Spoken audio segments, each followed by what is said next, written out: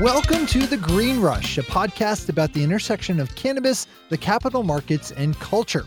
On a weekly basis, hosts Ann Donahoe and Louis Goldberg of KCSA Strategic Communications speak with the CEOs, financial experts, cultural icons, legislators, and generally interesting people moving the cannabis industry forward. This week, Louis and KCSA Vice President Gretchen Gailey recap KCSA's inaugural Congressional Cannabis Day Forum. Our next show in the series is titled Opioids, Is Cannabis the Answer? Don't sit back, lean forward.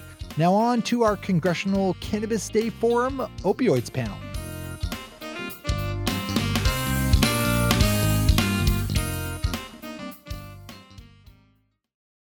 Hey, Gretchen. Hi, Louis. Okay, we are recording these intros back to back, so it's kind of funny, and we have to be like, oh, peppy and woohoo! And Pep is not my middle name. No, Pep is not your middle name. The Daughters of the American Revolution is much more your middle name. Yes, those are my people. Those are your people. So the panel that we are going to be introducing from our DC Day is on opioids and their relationship to cannabis and whether it's truly an exit drug or not. You know, there are so many people in states like New Hampshire and Vermont and Ohio and across the Rust Belt and really all over the country, but who are suffering from opioid addiction. And a lot of people think that cannabis may be a solution to that. And I was reading actually this morning through the UN drug report, and drug deaths have increased 600% since 2005, and largely in part to the opioid abuse that's been going on in this country for quite some time. So it was definitely a great time for us to sit down and talk about whether or not cannabis is really something that can be effective in helping wean people off opioids, if it can be used as alternative treatments for folks who are looking for some pain relief. So this panel was great. We got to, I was so thrilled to have a dear friend of mine, Carl Cameron, formerly of Fox News, join us to moderate it. Carl and He was great. He's a great guy. He and I have spent many days on the road. I used to be his field producer for him at Fox News. So lots of stories of oatmeal cookies and Red Bull run rampant. But a true pleasure was also getting to work with all the doctors that were on this panel and the work that they're doing.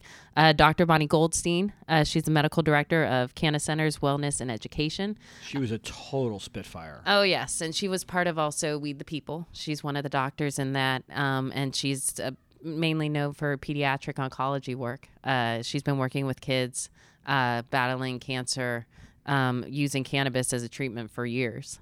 We also got to work with Dr. Richard Boxer, clinical professor of urology at the David Geffen School of Medicine at UCLA.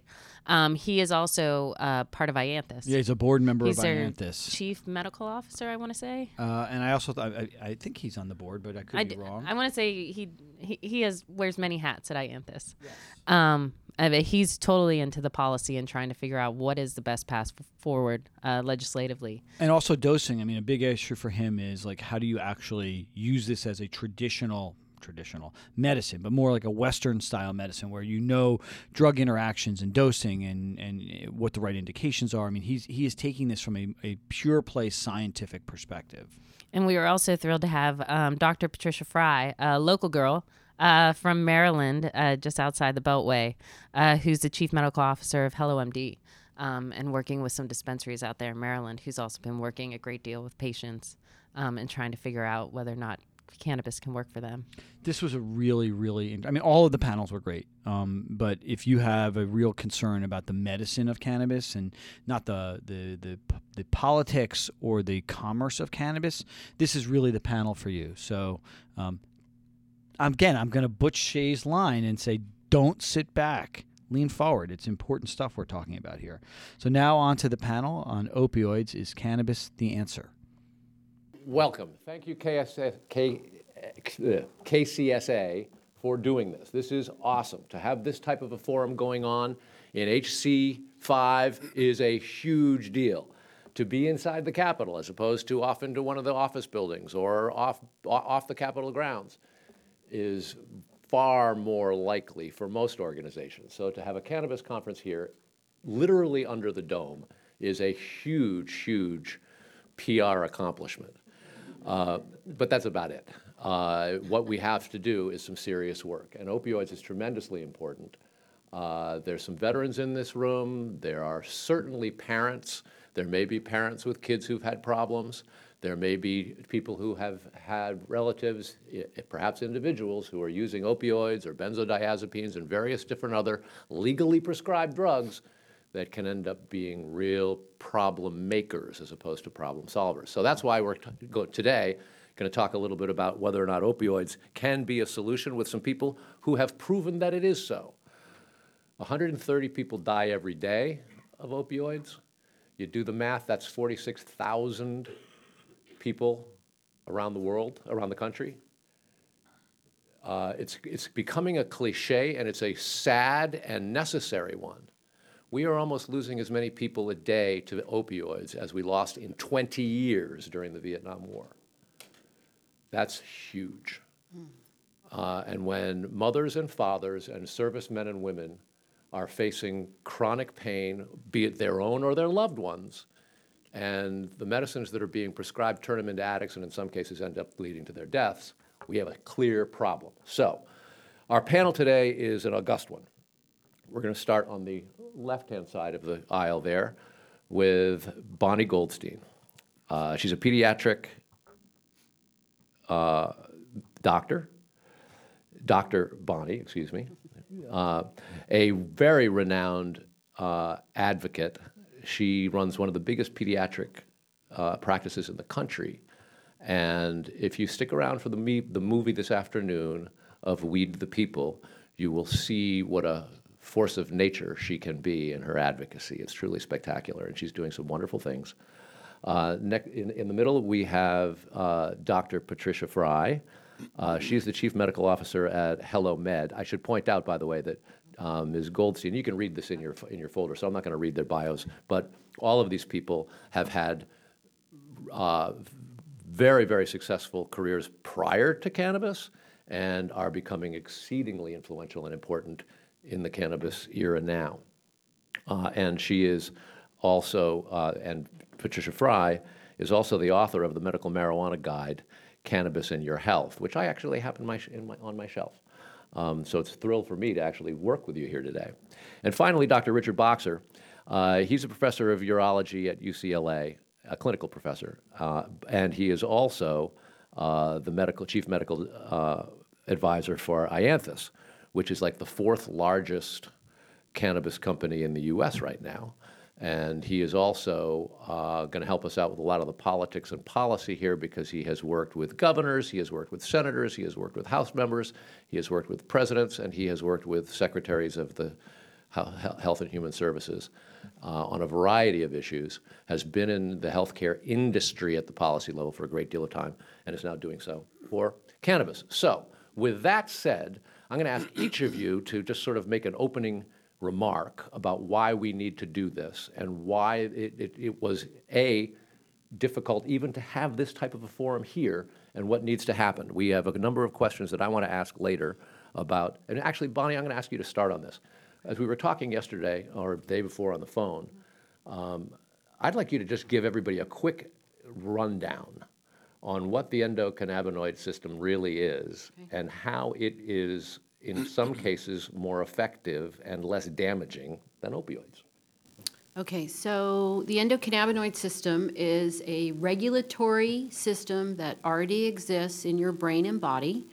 It's been there for for thousands and thousands of years in humans. Although anybody that or any animal that has a vertebra has an endocannabinoid system. It exists to maintain the balance in your body. It is a protective mechanism. If you are, let's say you're a ship on the ocean and you're floating along and a wave comes along and tips you. So consider the wave infection, illness, an insult, inflammation, anything like that. It tips you. Your endocannabinoid system kicks in by making cannabis-like compounds that kick in when you need them to put you back upright. Basically, that's the way you should look at it. So we have football players that get hit in the head. Their brain floods with endocannabinoids, the compounds that look just like what's in the cannabis plant. These are crucial molecules. We have them to protect us. What the cannabis plant has is very similar compounds that when you take them, they augment this system. That's basically the endocannabinoid system in a nutshell. Where is your endocannabinoid system located? Where you have pain perception, memory, learning, nausea and vomiting, appetite, emotion, motor control, cognitive function. So think about the patients that we all treat. We have patients that come in with chronic pain. They have anxiety, they have depression, they have sleep issues, they have appetite issues. You take cannabis, I'm sure you've all heard, oh, gee, I feel better. It's not magic, it's science, it's where are those compounds acting? They're acting at the endocannabinoid system. I once had a parent say to me, that sounds like a lot of hippy-dippy stuff. This is not, I always tell people, I'm not smart enough to make up the endocannabinoid system. It's a system that was discovered only in 1988. That's why we didn't know about it. And the reason it was discovered was because scientists were looking to see how THC caused intoxicating effects, and they stumbled upon this system. If you look at when the literature really exploded, it was right around that time, 1988, 1992. Scientific research exploded looking at this system. Pharmaceutical companies all have cannabinoid programs because they're trying to exploit this system and create drugs that will work there. We don't need to recreate the wheel. We have a plant that will do it. Thank you. So that's the baseline of the science. And there are sort of two classes of people right now who are really, really in need of cannabinoid therapy. Kids with a variety of chronic diseases and people who have had serious trauma, and specifically vets. Just a short while ago, I had a conversation with somebody who talked about, you go over there, you get blown up, you come home, you've got chronic pain, and the first thing they do is they whack you with opioids and benzos, which mixed is a really, really bad doctor. And yet, tough, patriotic American men and women who don't want to come across like a stoner might resist to it, and then they find out, oh my God, this has changed my life. I can sleep, I can eat, and I can have a life again. Speaking of pediatrics, we talked earlier about whether or not you could talk a little bit about what's going on with kids in your realm of things, Patricia, and that's really, I think, where there's a tremendous amount of public sympathy and empathy, and we got to move that into policy and politics. So, Patricia, give us your thoughts on that. Okay. Well, like Bonnie, I'm also trained and board certified in pediatrics, although I see children and adults, but about 20% of my practice is pediatrics. And most of the conditions that I see are seizure disorders, symptoms associated with autism, both the core symptoms of autism as well as the coexisting conditions that a lot of autistic patients have, and chronic pain. I also see a fair number of mental health patients, even in the pediatric realm, that are referred to me by mental health providers. And these kids have extremely high anxiety or depression that's not responsive to pharmaceuticals, or the pharmaceutical adverse effects prevent them from continuing. I would say that most of the patients I see are seizure disorder, but the chronic pain patients have really benefited from cannabis. I see a number of connective tissue disorders, most specifically Ehlers-Danlos syndrome. Those kids have chronic joint pain throughout their body. We treat migraines, chronic daily headaches with cannabis. We have patients with mitochondrial disorders where nobody really understands what's wrong with them, but they are very sensitive, pain sensitive. We see autoimmune illnesses like psoriatic arthritis, rheumatoid arthritis in children, lupus, and Lyme's disease. And a lot of these patients have a very poor quality of life. They're on a lot of medications. They often come in with a laundry list of medications, and they still don't feel good. I had one particular young man with severe psoriatic arthritis, had a lot of flare-ups, colitis, which is also inflammation in the colon. A lot of anxiety. He was put on an antipsychotic for his anxiety. He gained 40 pounds. He was depressed. He was missing school. We started him on cannabis, and over the course of 6 months, he weaned off of the antipsychotic. He weaned off the opioids. He went a year with no flare-ups. His colonoscopy is normalized. He's gone off to college, and he lost all the weight that he gained from the antipsychotic, which is really what made him force his mother to bring him to see me. But it really can make a big difference. Cannabis is safe in children, especially the way we use it in medicine. We are not using high doses of THC. THC in low doses can be very beneficial when combined with CBD. The CBD mitigates any intoxicating effect of the THC. It also mitigates any concerns of the effects of THC on cognition and memory. We just don't see it in the dosing that we use in children. Those adverse effects are typically seen in adolescents who may be self-medicating. Oftentimes I tell people, the younger a child starts using cannabis on their own, the more likely there is an underlying condition that hasn't been diagnosed and treated, like depression, anxiety, PTSD, attachment disorder. So it works very well in children, and we don't see any particular adverse effects from using it. And now, Dr. Boxer, the man of policy and politics. How do we get this thing rolling? Well, the first thing, as Bonnie was talking, I was thinking about how people in the country, around the world, can honestly say, how can one plant do so many things? I mean, heal people in many, many ways, whether it's in the GI system or in the brain. And really, if you look at the laundry list of conditions that cannabis has been recommended for, it looks like basically it goes from soup to nuts. And I'm a urologist, and so I know the difference. There really is remarkable how you can affect improvement and change in a person if you just use the product in a reasonable way. The politics are really dating back to when people thought that with Reefer Madness or other movies and policies that were started nearly 100 years ago, to demonize anyone who was either considering using it, or particularly if they were considered to be possibly selling it.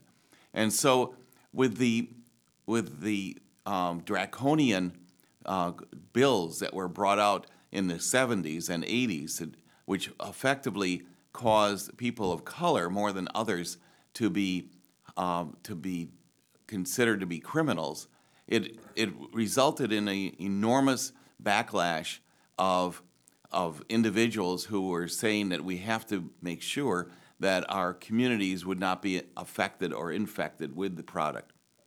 And so, in my mind, the way to get beyond that is through education, and which has really been, I think, quite effective, because now 2/3 of the nation believes that certainly medical cannabis should be legalized.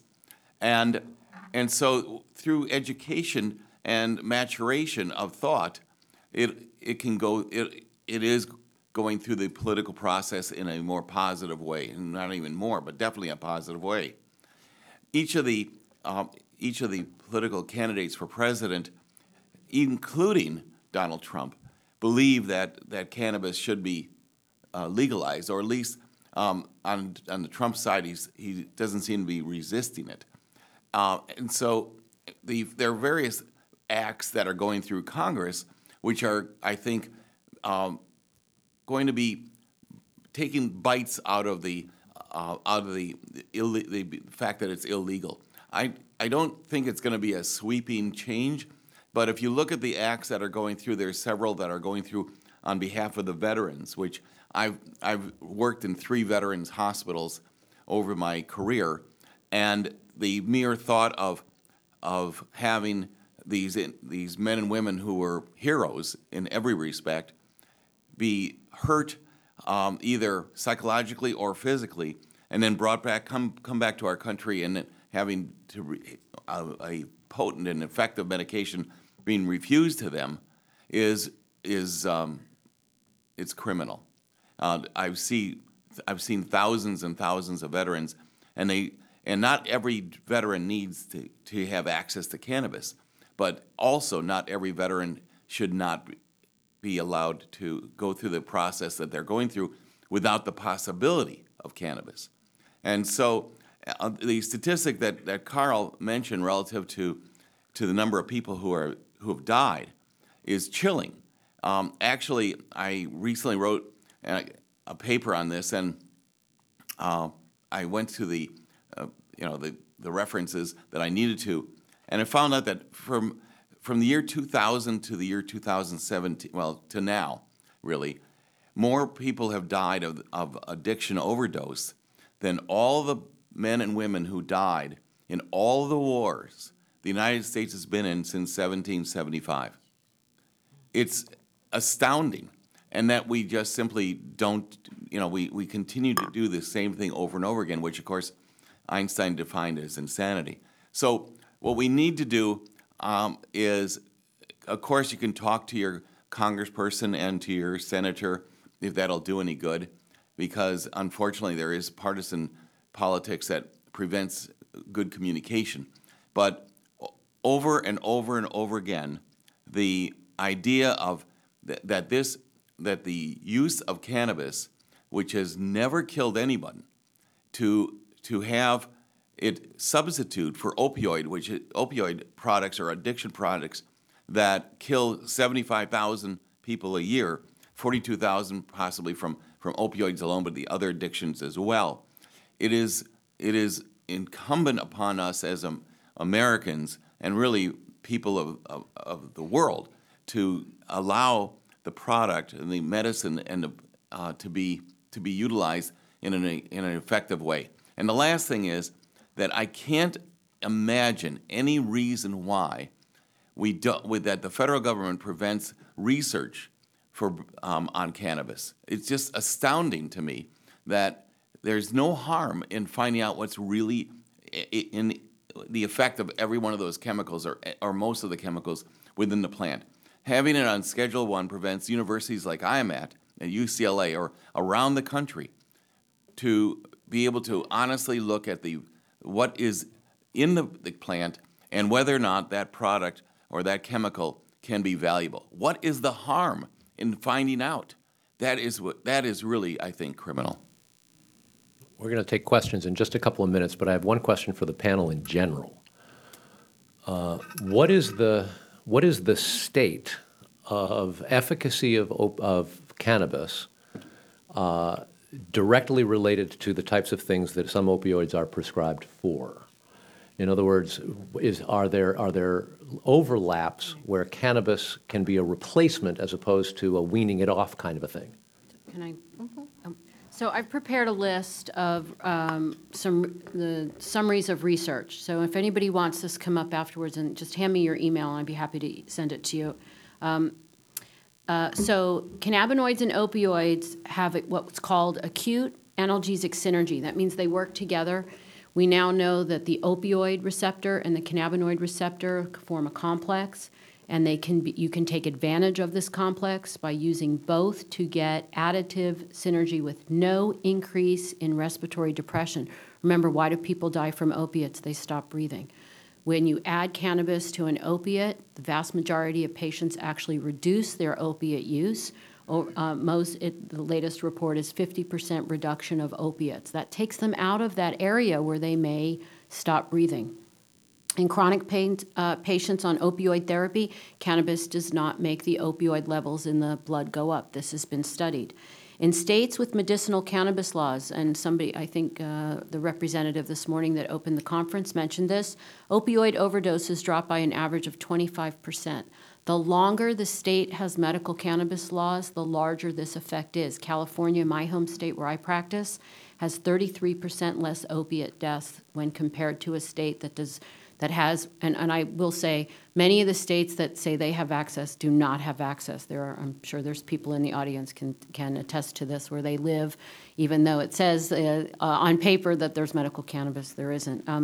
What we know is, cannabis use is associated with not only a reduction in opioid consumption, but also in benzodiazepine consumption. And remember, that combination is deadly. Benzos plus opiates, that's a real big problem for people, and often that will increase the risk of respiratory depression.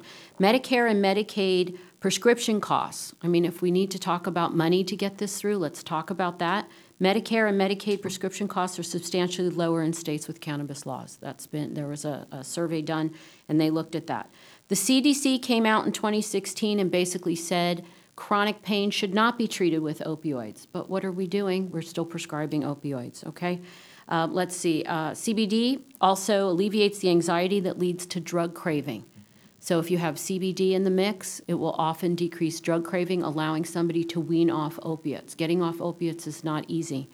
And then the last thing, too, cannabinoids also have been shown to alleviate withdrawal. So I have patients that come in and they find that if they've tried to get off opiates and they haven't been able to, adding cannabis to the mix not only helps treat the original condition for which they got opiates for, but also it helps them get off the opioids a little bit quicker and a little bit easier. Go ahead.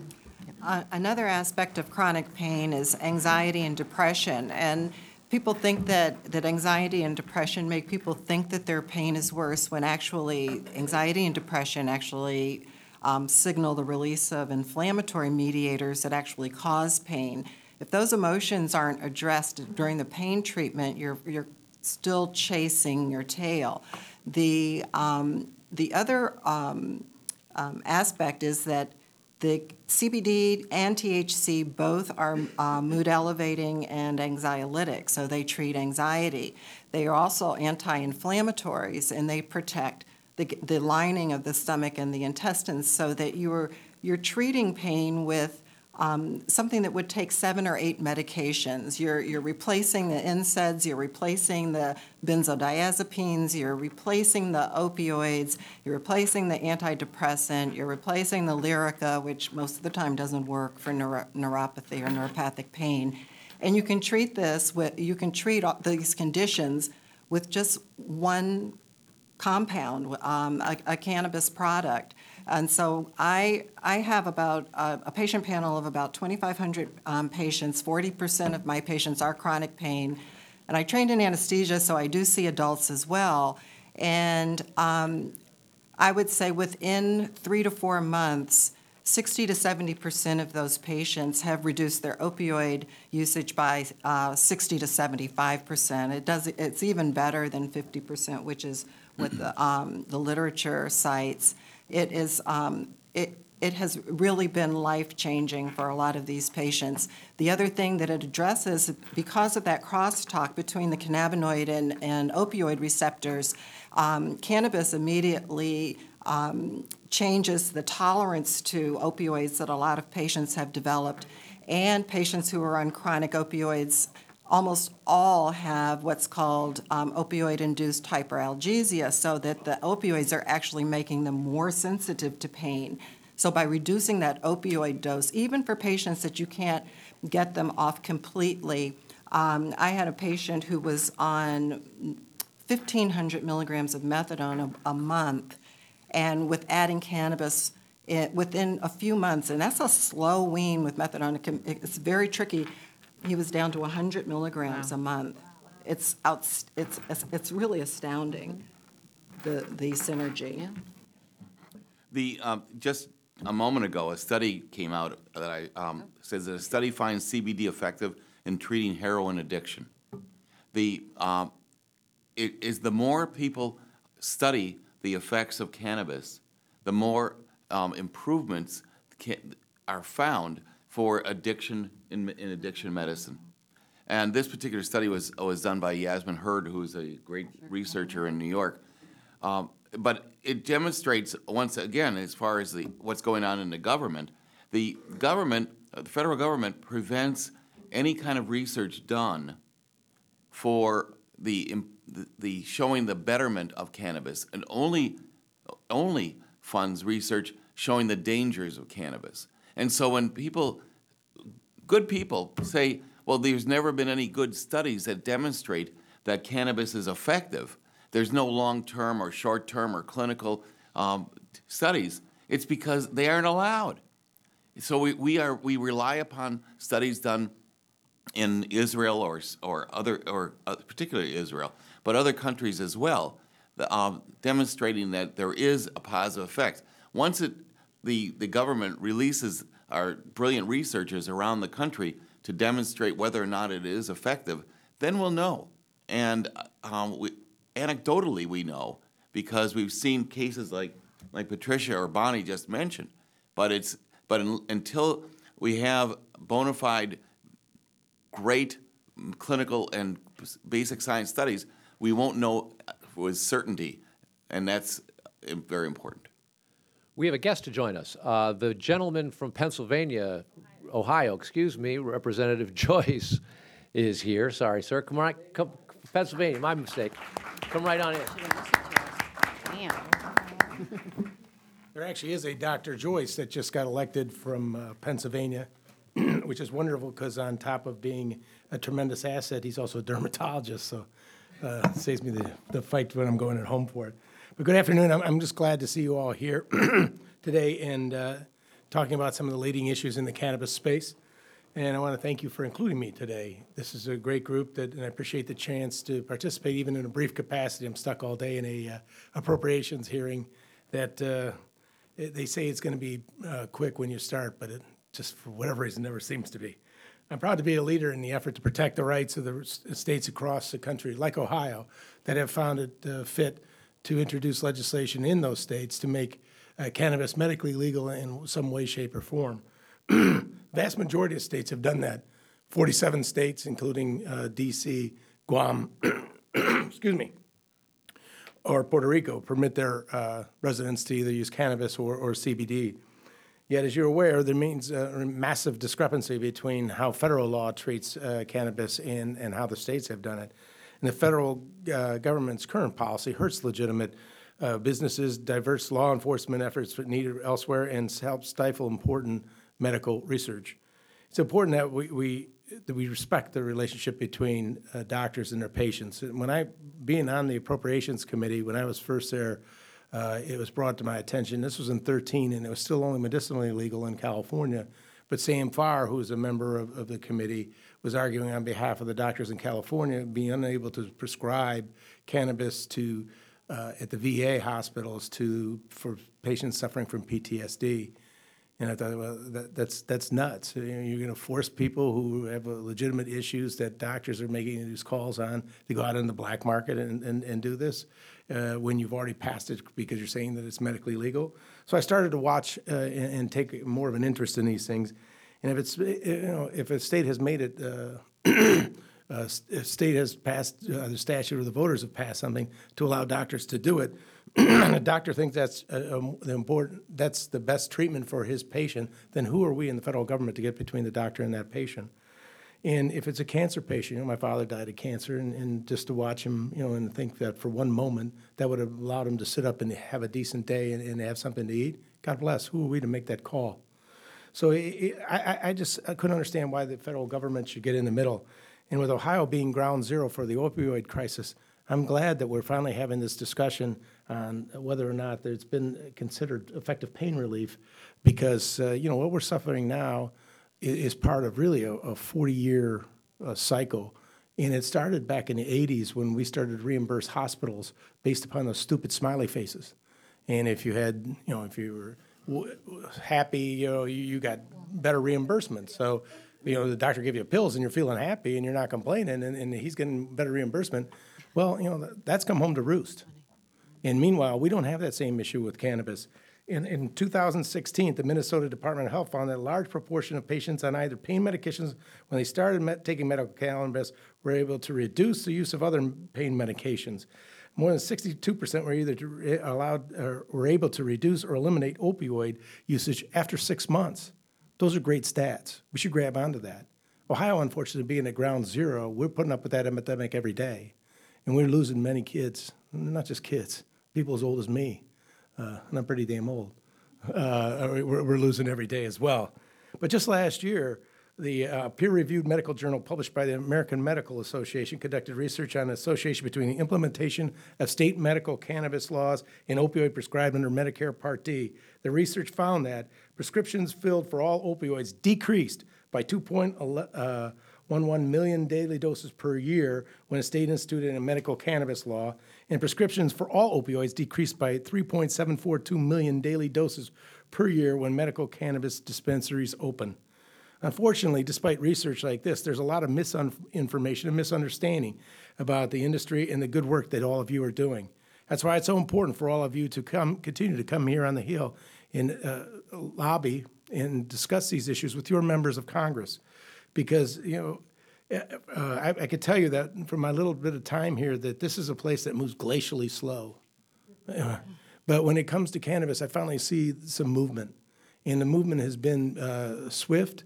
Probably not as swift as some would like it, but it's moving along in the right direction. And I was so proud to stand with my partner, Earl Blumenauer, and to put out the States Act, which is a bipartisan, bicameral event that was received with great applause. And President Trump has even indicated that if that bill that we put out gets to him, he would sign it. So in this town, that's moving. And it couldn't do it without, and we're not doing it by ourselves, and we couldn't do it without you. We have to continue this daily work to get out all the people on the Hill and the research that you're working on and making that available to folks here on the Hill so we continue to feed the real story and correct the misinformation that's been taking place. The States Act would clarify cannabis policy on a federal level and allow states to determine their own policies without fear of federal repercussion, give us an opportunity how Congress can implement real reform. And I continue to look forward to working with all of you and listening to my colleagues in the House, asking about their concerns and getting them the information they need so they can best answer the questions we move forward in addressing the federal government's outdated and ineffective policies. I want to thank you all for what you're doing. God bless you all, and may we continue this fight together. Team Cannabis.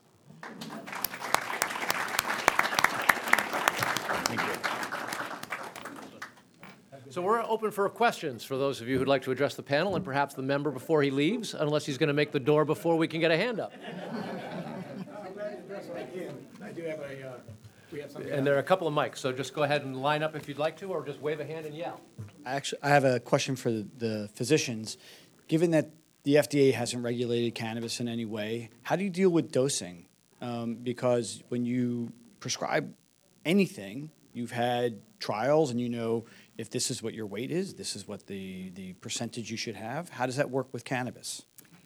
Well, cannabis interacts with our endocannabinoid system, as Dr. Goldstein had illustrated, and everyone's system is a little bit different. There are a lot of different varieties of these receptors. So cannabis doesn't work the same way for every person.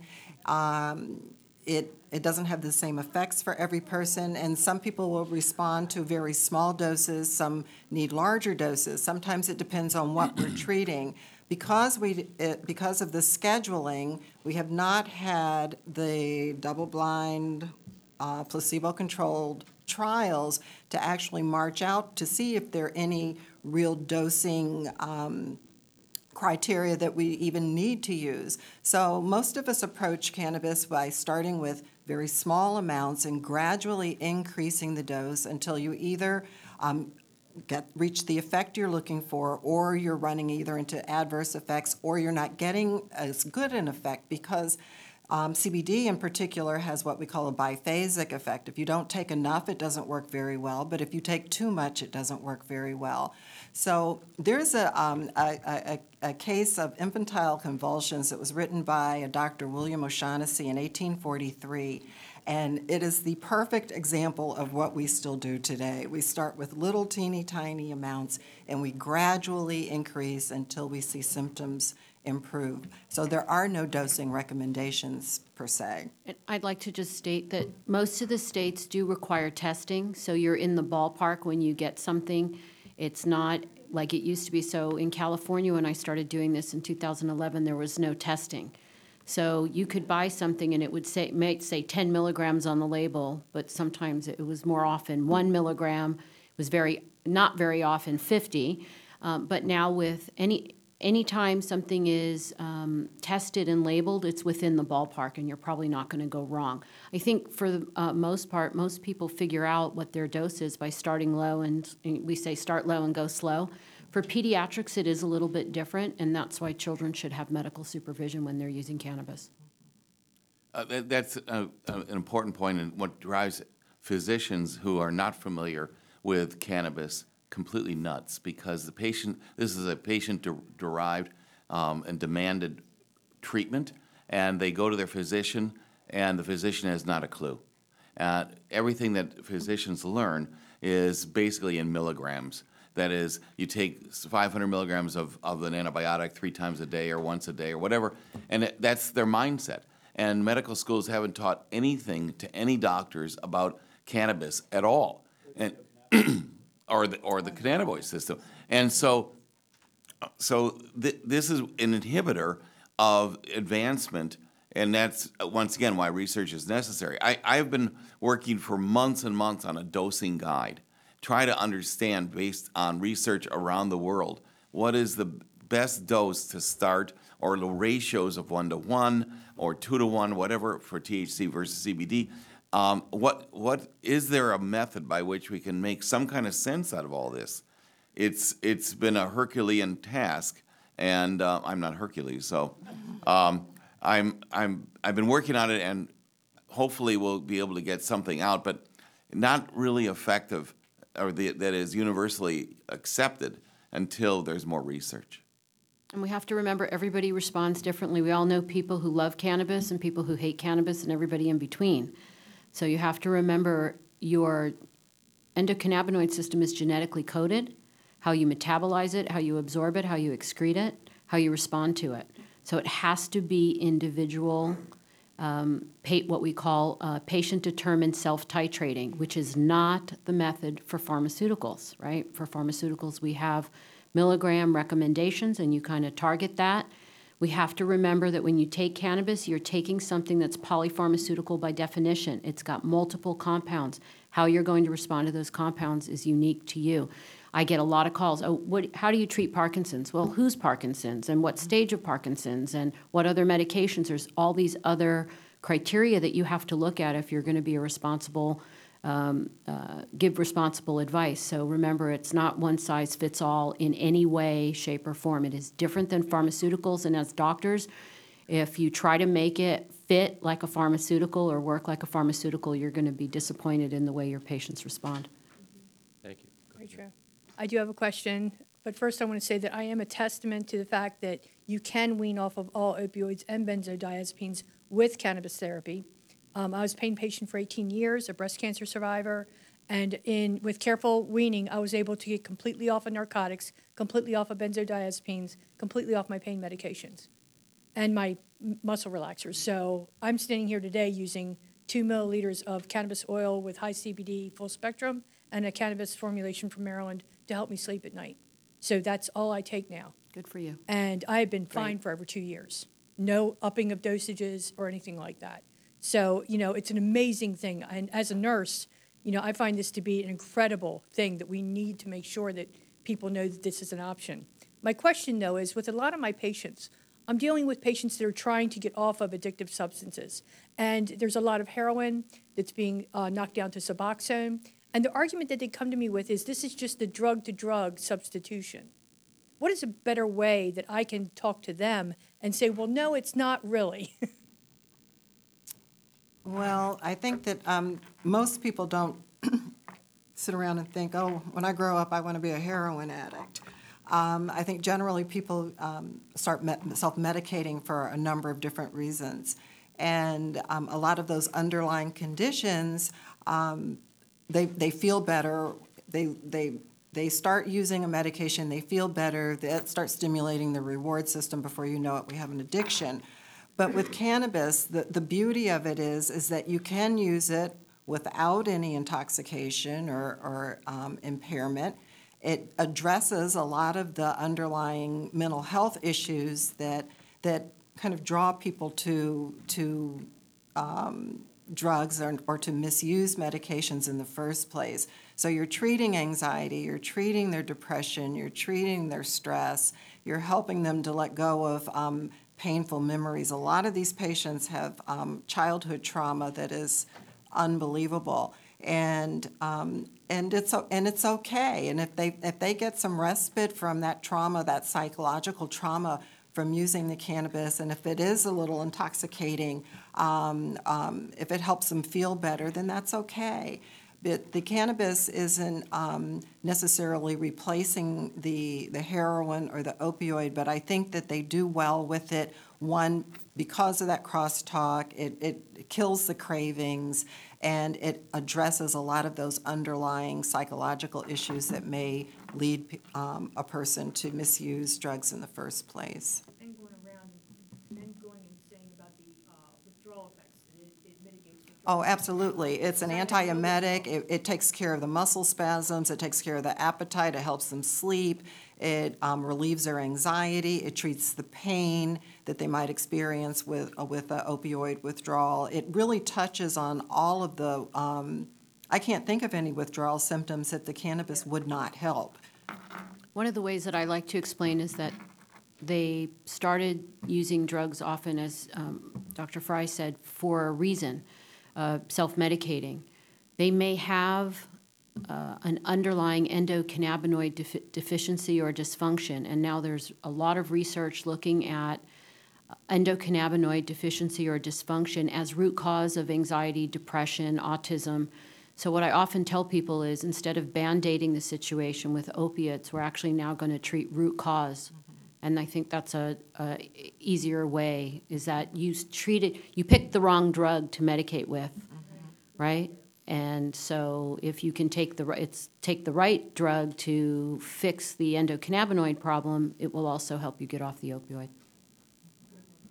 Thank you all so much for all the work that you're doing and educating us today. I'm trying to pass a bill in Maryland to allow opioids as a substitute, so patients who just had a surgery or something can take their opioid prescription to a dispensary to allow access. They've done it in several northern states as well as Illinois. The pushback that I've gotten from a couple of people is that there isn't a lot of research about opioid to be able to deal with that temporary severe pain. And I'm just curious if you're aware of any research as well as any anecdotal stories that can kind of help me educate people to get that bill passed. Well, I have patients that come in for their pre-op certifications. They do not want to use opioids, and if they are going to use them, they want to use as little as possible for as brief a time as possible. I would say anecdotally, I have maybe 20 patients that I've seen this year who have come in pre-op for things like shoulder surgery or knee replacement, hip replacement.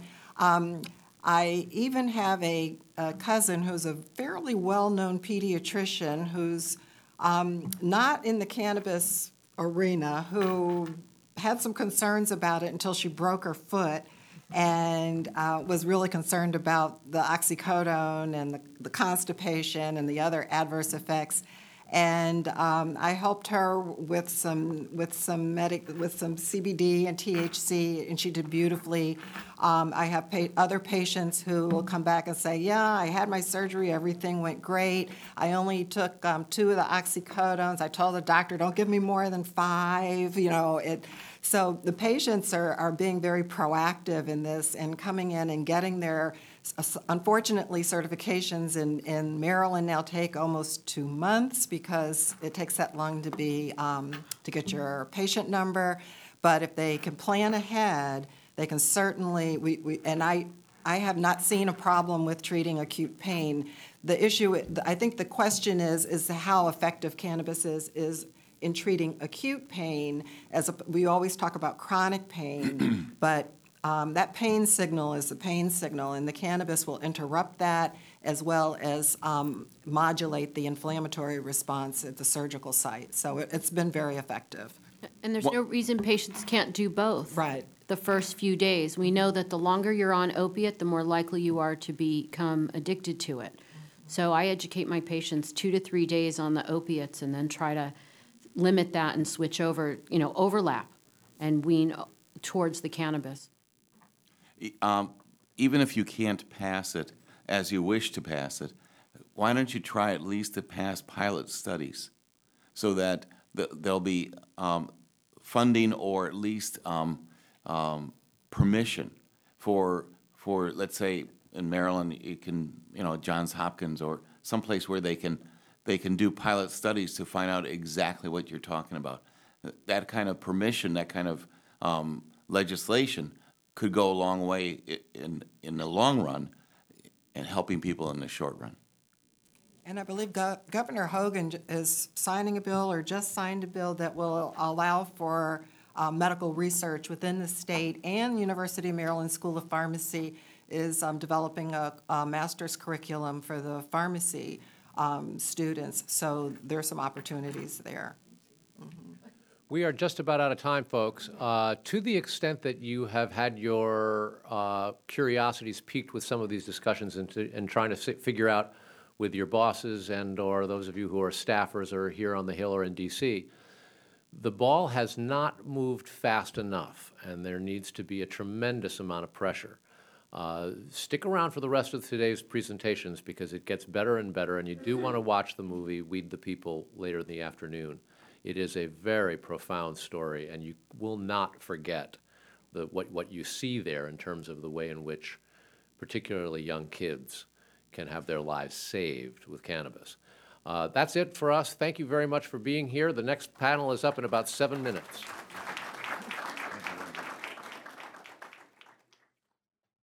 And that was our panel on opioids.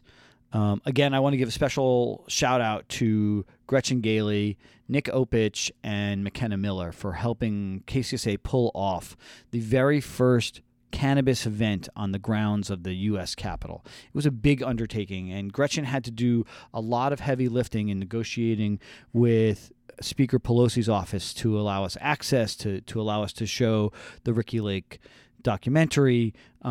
So major kudos to our team. KCSA would not be where it is today were it not for the people who work with us. So with that, if you would like to chat with us and engage with us on Instagram or Twitter, you can do so. At Twitter, the handle is @_GreenRush, and on Instagram, the handle is @TheGreenRush_podcast. And it's really annoying that we couldn't get both handles to be the same, but such is life. If you want to send us email, you want to send me hate mail, you can do that at the greenrush@kcsa.com. And don't forget to subscribe to this podcast in your favorite podcatcher. That, Shay, is one take, my friend. One take.